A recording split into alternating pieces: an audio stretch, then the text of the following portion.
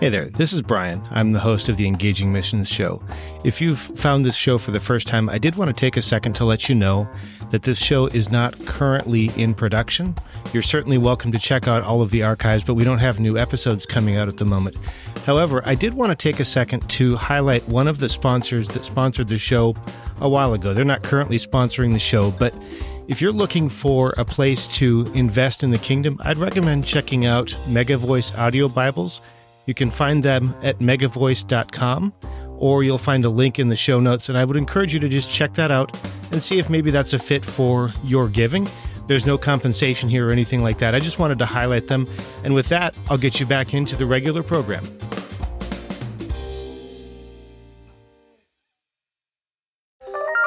This is the Engaging Missions Show, episode 264. This week we're talking with Dean and Sarah about what led to him writing the book, The Unsaved Christian. Because in my mind as I'm walking forward was, how have I been in church my entire life and no one has ever told me this before? Welcome to the Engaging Missions Show, where we are bringing missions home. Here's your host, Brian Ensminger. Thanks so much for stopping by and welcome to the show. Our goal is for you to be equipped, challenged, and inspired by what we share here. This week we're going to be talking with Dean and Sarah about how incredibly easy it can be for us to have a mixed up understanding of Christianity or to misunderstand what's needed to call people into deeper relationship with Christ. On a personal note, before we get to that, I do want to share that I've fallen a little bit behind on email, social media, and stuff like that. So if you're waiting on responses from me, I'm sorry about the delay. I'm trying to get caught up, but that could actually be leading to an opportunity for you. I'm looking for a skilled administrator to help me with a few things, depending on your interests. Maybe things like helping manage email or social media, or maybe handling some of the research that goes into preparing. If that's you, if you're feeling like you'd like to be involved with what we have going on here and you're interested in that kind of thing, I'd love to hear from you. Send an email to feedback@engagingmissions.com. I'd also like to say a quick thank you to our sponsor, Megavoice. They actually have something special for us today. By now, you may know that Megavoice manufactures solar-powered audio Bibles in over 4,000 different languages and dialects so that non-literate people can access Scripture in their heart language. But did you know that Megavoice also has resources developed especially for children's ministry? Their Wildlife Storyteller product line features cuddly stuffed animals with a pocket that's perfect for holding an audio Bible. Research has shown that these products can aid in trauma recovery, but they're also ideal for kids' ministry.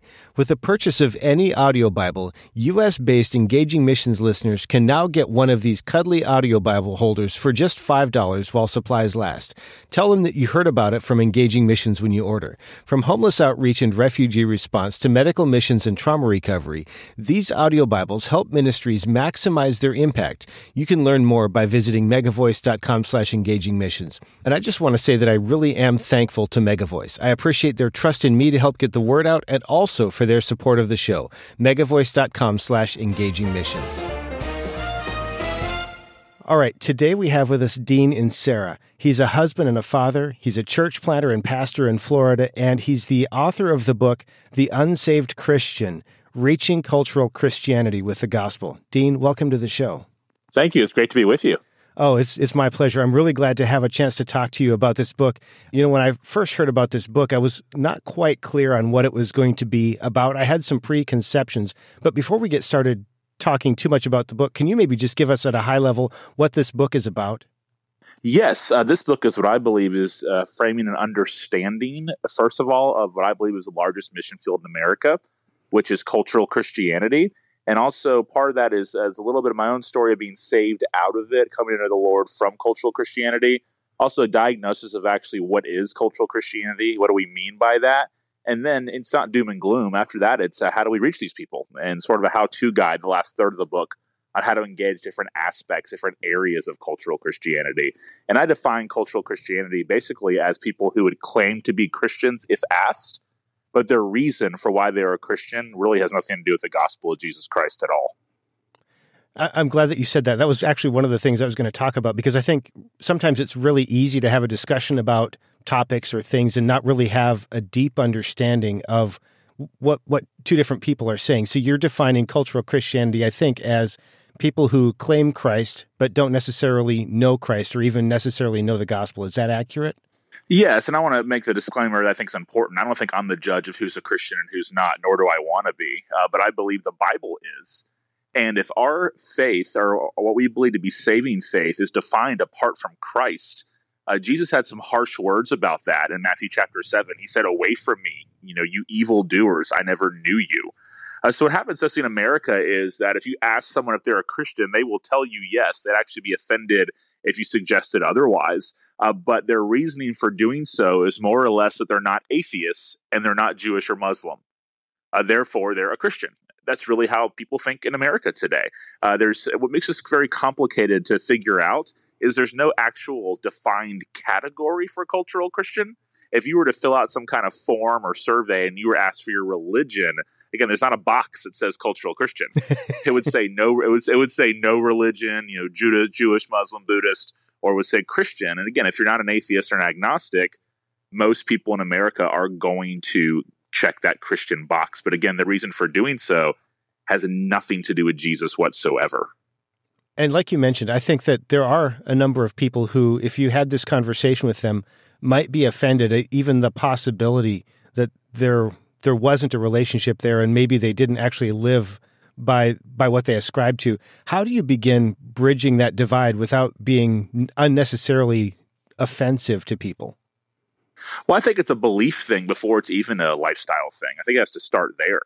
Again, these folks are, they're friends, they're neighbors, they're coworkers, they're regular, everyday, great folks. But again, their Christianity is not dependent on the gospel. I would even go as far, because it's my own story, that's why I feel like I can speak to this with some sort of authority, is the cross and resurrection could actually never have even taken place, and it wouldn't affect their faith at all.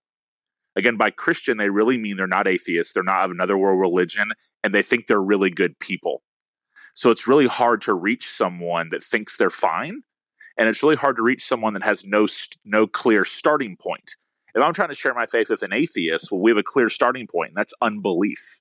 If I'm trying to share my faith with someone of a different world religion, maybe our starting point can be what their faith teaches compared to what the Bible teaches. That makes for a good conversation. Yeah. With a cultural Christian, you have to almost help the person get lost before they can get saved. And to be able to see their need for Christ. So I really think if the relationship's already in place, we have to be willing to have some courage. Again, it takes some courage to do this. And we also have to have clarity about what is a Christian and what is not.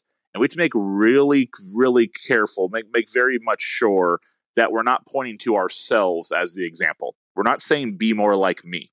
Right. We're pointing to the gospel story of Jesus Christ and helping them see the inconsistencies of how the faith they claim to have is not based on that at all.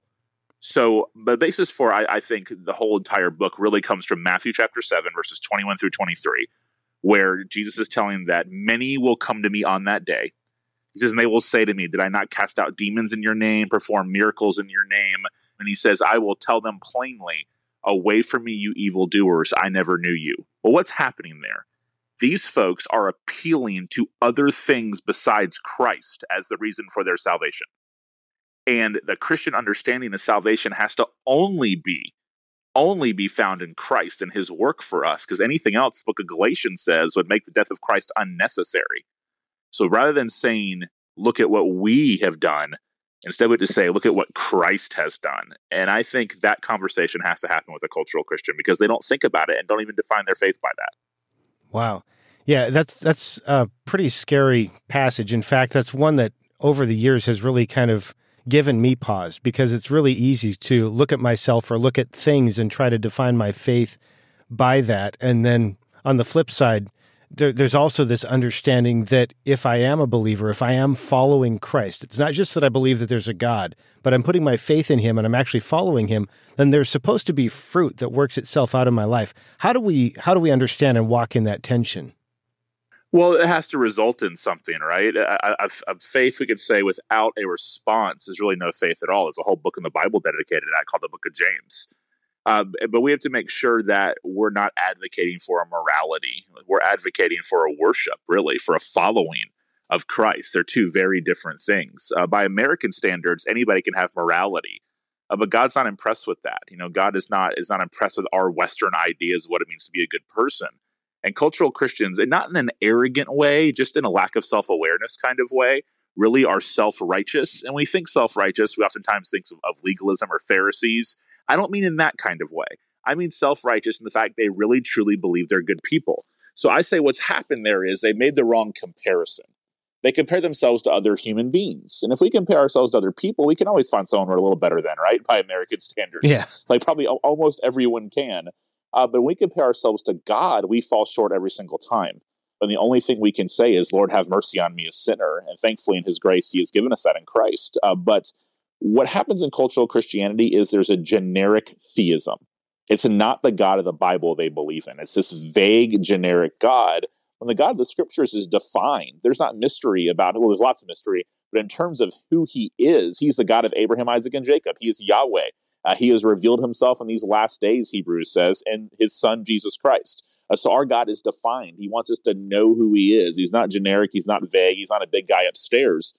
So a generic God is going to lead to a generic lifestyle and a generic morality, where an actual belief in the God of the Scriptures that ultimately finds its understanding in Christ is going to lead us to a life of worship that's guided by that God who has spoken. So one is driven by an actual biblical response and biblical principles and commands, where another is just really more influenced by just basic Western ethic, more moral culture. That's not a saving faith at all. If I remember right from the book, you had a couple of examples that involved your life where you became aware of this gap. Can you share the story of how this gap became apparent to you? Yeah, well, I was raised mainline Protestant, and we went to church every Sunday unless I was sick or out of town. I mean, we were there probably 50 Sundays a year and enjoyed it. It was fine. You know, I learned lessons about David and Goliath, and I knew about Jonah and the big fish and to love people and things like that. But I had never actually had anyone tell me I needed to be saved from my sins, that I actually truly needed Jesus, not just when I had a bad day, but actually to be my savior and what that actually meant. So I went to a Fellowship of Christian Athletes retreat when I was 13 years old because it was a sports thing and it sounded like fun and my friends were going. And while I was there, I actually heard through one of the assemblies that we had, one of the kind of the gathering times of the camp, the gospel for the first time in my entire life, even though I had been in church every Sunday, where the pastor actually talked about like my personal need to be saved from my sins. And there's only one way that could happen, and that was through Christ. And he gave an old-fashioned kind of altar call invitation. And I went forward, and I joke about this, but I think I'm the only person to ever come to Christ and actually be mad about it. Don't get me wrong, I had joy, but I really was pretty ticked. Because in my mind as I'm walking forward was, how have I been in church my entire life and no one has ever told me this before? So that really led to a passion I was young, I was immature. It took me a little while to grow in that. I was a little overzealous at first, but that led to a passion to reach that same mission field that I just came from. Because that was most of my family, most of my friends, most of my context were people who would claim to be Christians if asked. But by that, they just meant they came from some kind of religious heritage. They weren't atheists, and they went to church sometimes. That's a really powerful story, and it's a sobering reminder for me that people can be involved in church, can know the stories, can for all intents and purposes probably look like they have saving faith and yet not really have that knowledge. How can we as church leaders, as church planters, as cross-cultural ministers, how can we help to not create a situation where people are almost inoculated to the gospel? Well, one, we got to make sure we're clear on it every single week and everything we do. I say the two main things we need are courage and clarity when it comes to reaching cultural Christians. And I know it's kind of trendy to say, let's not talk about what we're against, let's talk about what we're for. But a lot of times to understand what something is, you have to understand what something is not. And I think we have to really make sure people understand and realize that our own personal morality, our actions, our church attendance, none of those things forgive sin. Those things make for really great American values and principles and a better country. Those things don't work in the kingdom of God to get us there or to even keep us there. So I think we just have to make sure that we realize that when we preach the gospel, that's not some elementary new timer kind of thing. Like, this really is the foundation of what we believe. And for those who come from churches that, and again, I do believe there are some remnant good mainline Protestant churches out there. I'm not, I want to give some sort of charity to that, but there's not very many. So we have to make sure that we don't see that as like sheep swapping if mainliners or people from non-gospel preaching churches come into our churches. We see it as evangelism. And I think that's where we have to make sure we're clear. I think the confusion comes from when we hear about cultural Christianity, we think it's a discipleship issue where people just need to get more serious about their faith, grow, mature, whatever it might be. Where I in the book say, no, this is not a discipleship issue. This is an evangelism issue. because I believe that cultural Christianity is a different religion altogether. I think it's a completely different religion. It's its own religion.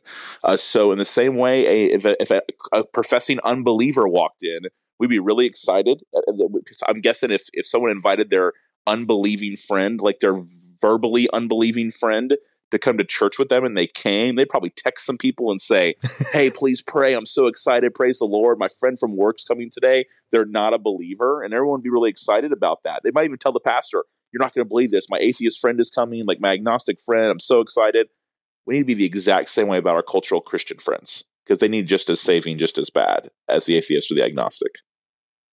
I appreciate you talking about that and sharing the reality of that situation. I know that it requires a lot of courage to walk through some of that stuff and to bring it up in love. One of the things I did want to make sure we hit on, because it was a good portion of the book, you outlined the different varieties, the 8 different varieties of unsaved Christians. Can you briefly run us through those and then share with us which of those you think maybe concerns you the most? Yeah, sure. And I wrote that section of the book because I want us to be able to reach these folks, right? And be able to have good gospel conversations with these people out of, one, belief in Christ and our love for God. And as a result of that, our love for others. So I wanted to have a real kind of how-to, kind of nuts and bolts kind of part of the book. And I cover 8 different things, just some of those to highlight. One I think is really important is the God and country Christian. That is someone who has really kind of confused their faith with patriotism.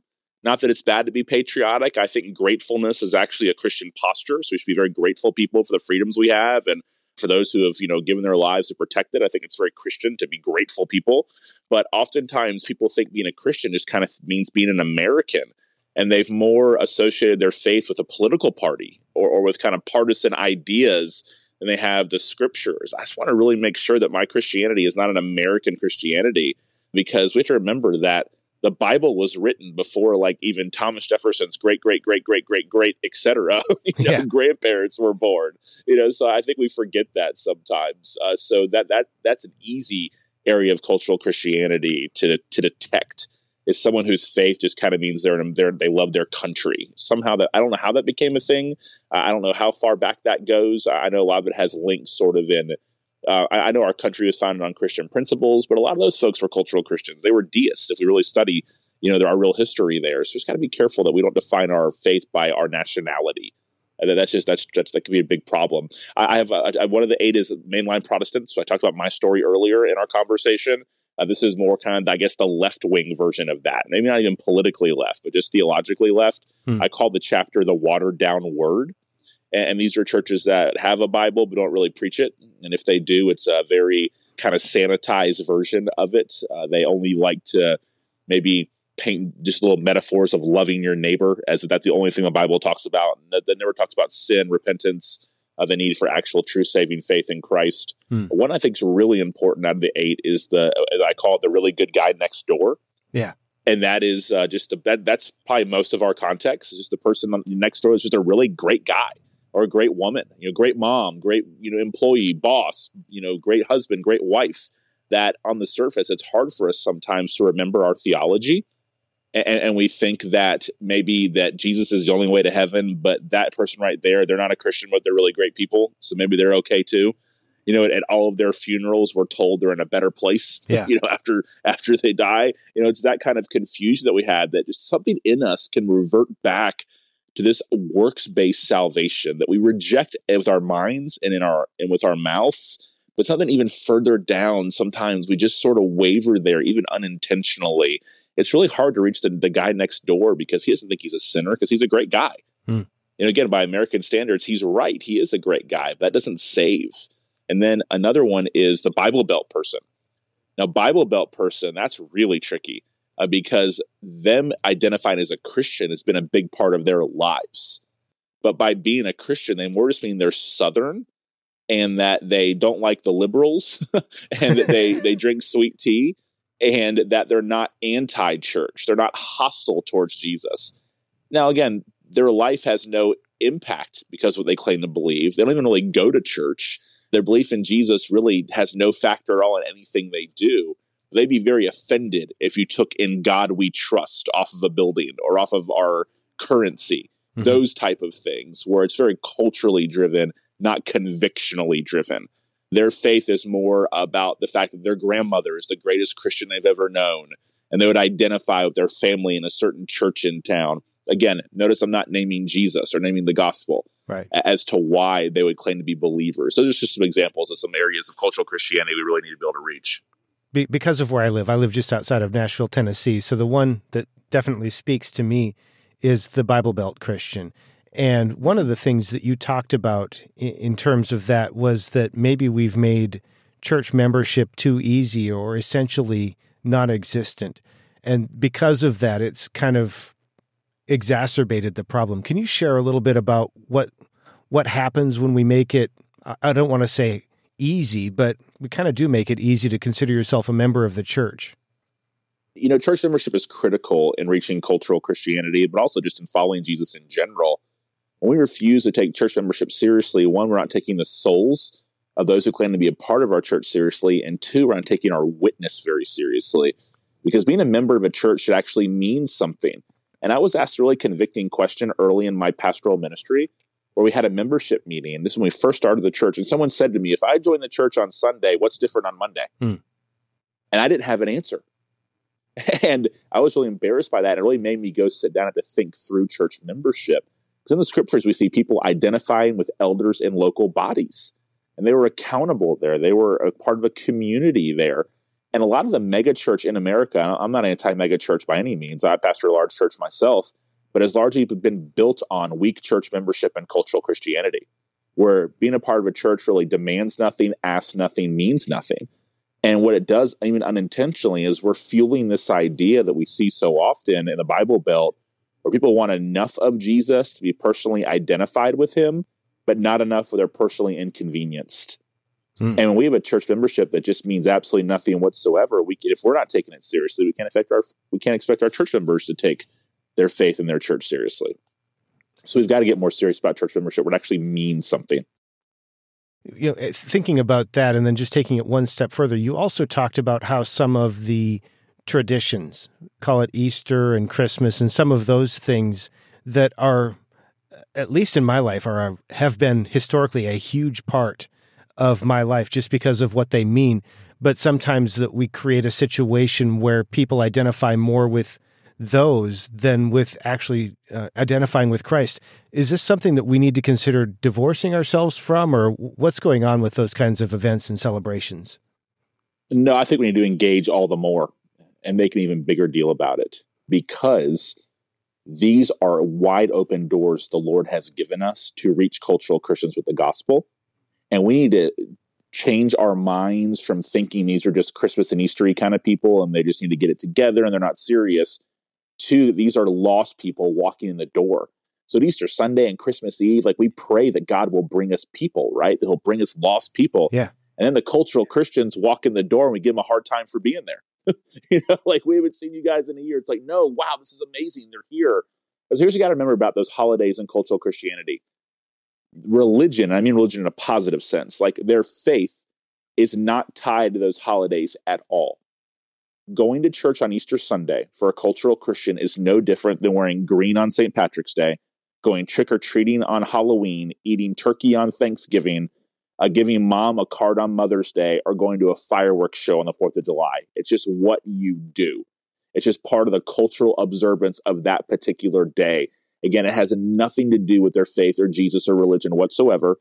It's just part of the routine, like wearing green on St. Patrick's Day, you're going to get pinched by somebody, right? So what a wide open door to help them see the event you claim to actually be acknowledging, that Jesus rose from the grave, right? Or Christmas, that the Messiah has come into the world, right? These are history-altering events. Everything we are and believe are based on these things, and help them see that the days they're already claiming to at least give a hat tip to or participation in, about what it really means. So I get so excited on those days, because I know so many cultural Christians are going to walk in the door. And again, by cultural Christians, don't get confused. I don't mean another I don't mean another branch of Christianity. Right. I mean people who don't know Jesus. And what a wide open door to give them the gospel. And I love those days because of that. I'd like to make this a little bit practical as well. So we're connecting largely with missionaries and church planters, church leaders, but part of their job is also to equip people who, like me, may never or very seldom end up with any pulpit time. How can we as a group best equip our people to recognize and engage with and be involved in God's transformation of people's lives who are cultural Christians? Well, one way to help them see the difference in between what is a Christian and what is not, that one has to be I'm not asking people to be complete like seminary graduate theologians, but granted, all Christians are theologians because what we believe to be true about God and what we believe to be true about his word. So you have to be equipped. I mean, there's letters in the New Testament. Paul to the Galatian church is writing to the church about making sure they're getting the gospel right and about how important that is. So I think we equip our folks to be able to get the gospel right so then they can see the counterfeits, what are not actual gospels, what are false gospels. And it gets weird calling cultural Christianity a false gospel because they're not intentionally being heretical. So it's not a heresy thing. It's more of a different religion kind of thing that has some Christian language coded on top of it, just enough to make it confusing. So I think we need to be willing to figure out how to be good question askers. And I don't mean like deep questions. I mean just simple questions about faith. So for a cultural Christian, if you're in a relationship with one, which I guarantee you are, especially in the United States, and if you're not in the United States, there's places where there's still a generic theism that's all around, or a very cultural Catholicism that's generational, where I want people to ask questions such as, hey, we talk about everything. We talk about politics, talk about sports, talk about movies. I've noticed like on your social media every now and then you post things that kind of sound sort of faith-based.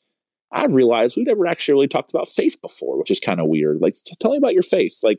I assume you're a Christian. I don't mean that in a weird way. I just assume you are. Like, what are you? Oh, yeah. Well, tell me your story. How'd you come to know the Lord? Or what do you mean by that?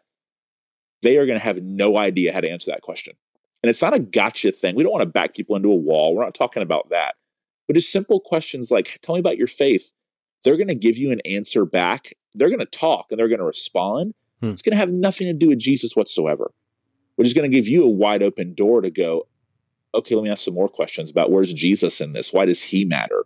Yeah. What is his significance? Let me tell you my own story. And we pointed away from our own morality and our own selves and all to Christ. I'm not trying to oversimplify it, but I think that's how it happens. And what about the flip side? Because there is the possibility that something like this could become, for lack of a better phrase, a witch hunt. That's a good way to put it. And that's not what I appreciate you saying that because I don't want to be that. And that's not what we're talking about here. But again, and if we're engaging with people who just were lost in general, we would never have an issue with having gospel conversations. And we got to realize that people who are answering that they're Christians without a gospel component, that they're no different. I think our mindset has to get there first. So I think our motives will be pure if we really do believe these are lost people we're engaging, not, people we're trying to prove wrong or sniff out or anything like that. And you don't have to find a cultural Christian. Like usually, like as I'm talking right now, I guarantee people listening are thinking of friends in their mind as I speak, that they're right there. So rather than a witch hunt, I think it's more just opening your eyes to the reality of it. And again, you might be surprised. You might find out someone you didn't think was a Christian is just a baby Christian or an immature Christian that needs to grow. Well, praise God for that, right? Let's help them grow. But you're going to find people that really have no answer to why they're a Christian. And if your answer to why you're a Christian is anything other than Jesus, you might not be.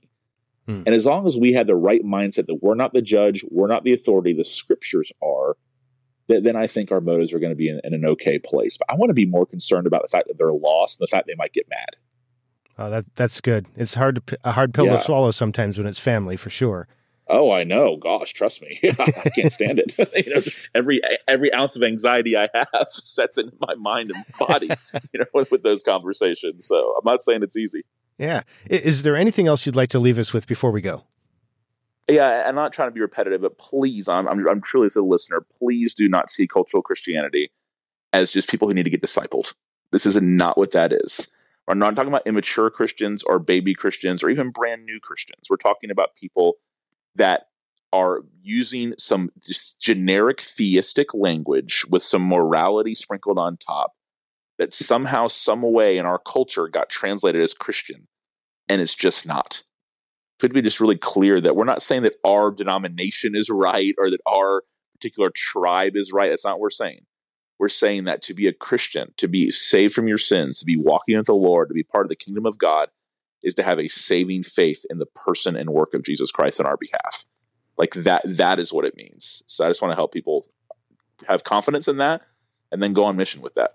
Yeah, powerful stuff. And for those of you that are listening, I would like to recommend that you go ahead and pick this book up. It seems to be available just about everywhere. I'll have a link for it in the show notes. It is worth checking out. I think it's a good read, and I think it's really necessary, especially if you are ministering in the U.S.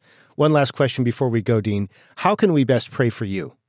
You know, I'm leading a church right now, and more importantly than that, I'm a husband and a father, and just probably like anyone in ministry knows what that's like. And I just want to be faithful. I want to be healthy. I want to finish well and be presently well and all those things to the glory of God. So I just really appreciate if people would pray for me in those things. Wow. Thanks for asking that. Oh, you're welcome. And thank you, because I really appreciate you taking the time to do this. And also just for writing the book. I mean, that's a labor of love. So thank you so much. Absolutely. Hope it helps the church. One more time, huge thank you to Dean and Sarah for being here, and also to you for joining us.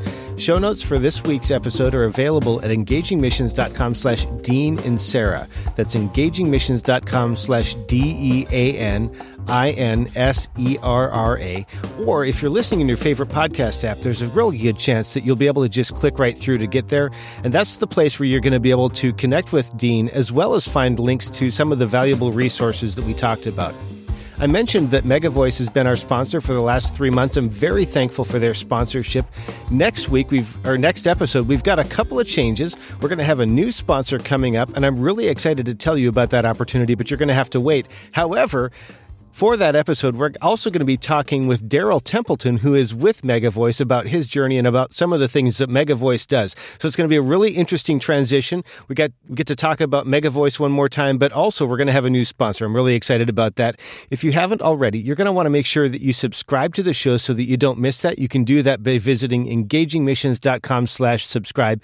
And if you found this valuable, I'd really appreciate it if you'd help us spread the word. You might be the person that God uses to help create a connection, deepen a relationship, or provide valuable resources as you sow into His kingdom. Thanks again so much for being here. I'm really looking forward to connecting with you in a couple of weeks. I think you're really going to enjoy Daryl's story, and I'm really excited to share that new sponsor with you. engagingmissions.com/subscribe. See you in a couple of weeks.